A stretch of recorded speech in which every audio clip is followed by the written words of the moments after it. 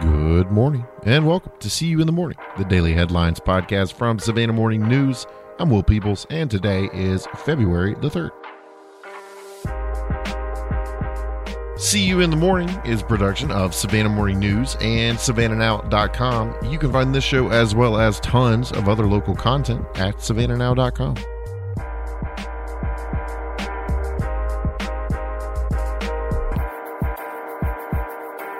Reaching a new milestone in an ongoing effort to modernize the 911 call center servicing Fort Stewart and Hunter Army Airfield, the two local installations are the first nationwide that can provide emergency assistance through text messages.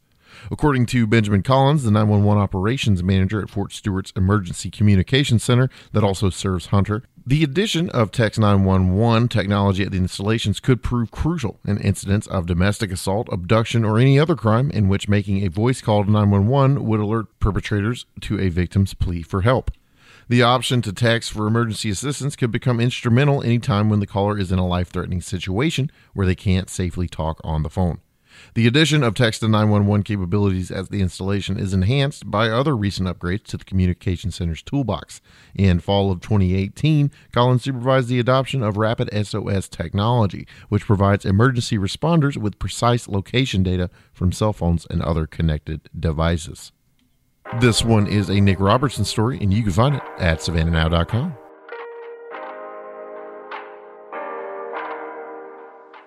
Styrofoam crackled and squeaked, and a flurry of tiny particles spewed overhead as Robert Glad and Catherine Guest demonstrated their new $40,000 foam recycler at their Montgomery Street warehouse. The couple, self-described serial entrepreneurs, fed into the recycler and the polyester packaging material collected at the Chatham County Resource Conservation and Recycling Education Center on Eisenhower Drive. That is a mouthful. Their machine crunches it up, heats it to about 400 degrees, and extrudes a taffy-like tube of melted styrofoam that drops into a metal form. They stack the resulting bricks on a nearby pallet. So far, they have about 2,000 pounds ready to go. They need to get 40,000 pounds to make full truckloads to sell. It's used for items like outdoor furniture, roofing tiles, decorative molding, and picture frames. Their startup recycling business, called WaySmart, sprang from a need at their primary company, educational software developer On Point Digital.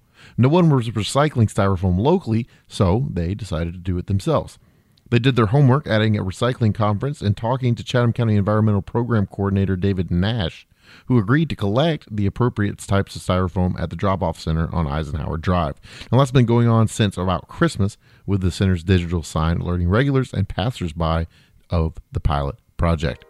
This one is a Mary Landers story, as all environmental stories from us are, and you can find more about it at SavannahNow.com. But that is it for us today. Hey, thanks for joining us. We appreciate you stopping on by. Hopefully you had a good time at your Super Bowl parties last night, and hopefully you're in pretty good shape for work today, but no one would blame you if you weren't. You can find more about all of these stories at SavannahNow.com. From all of us here at the newsroom, I'm Will Peoples. See you in the morning.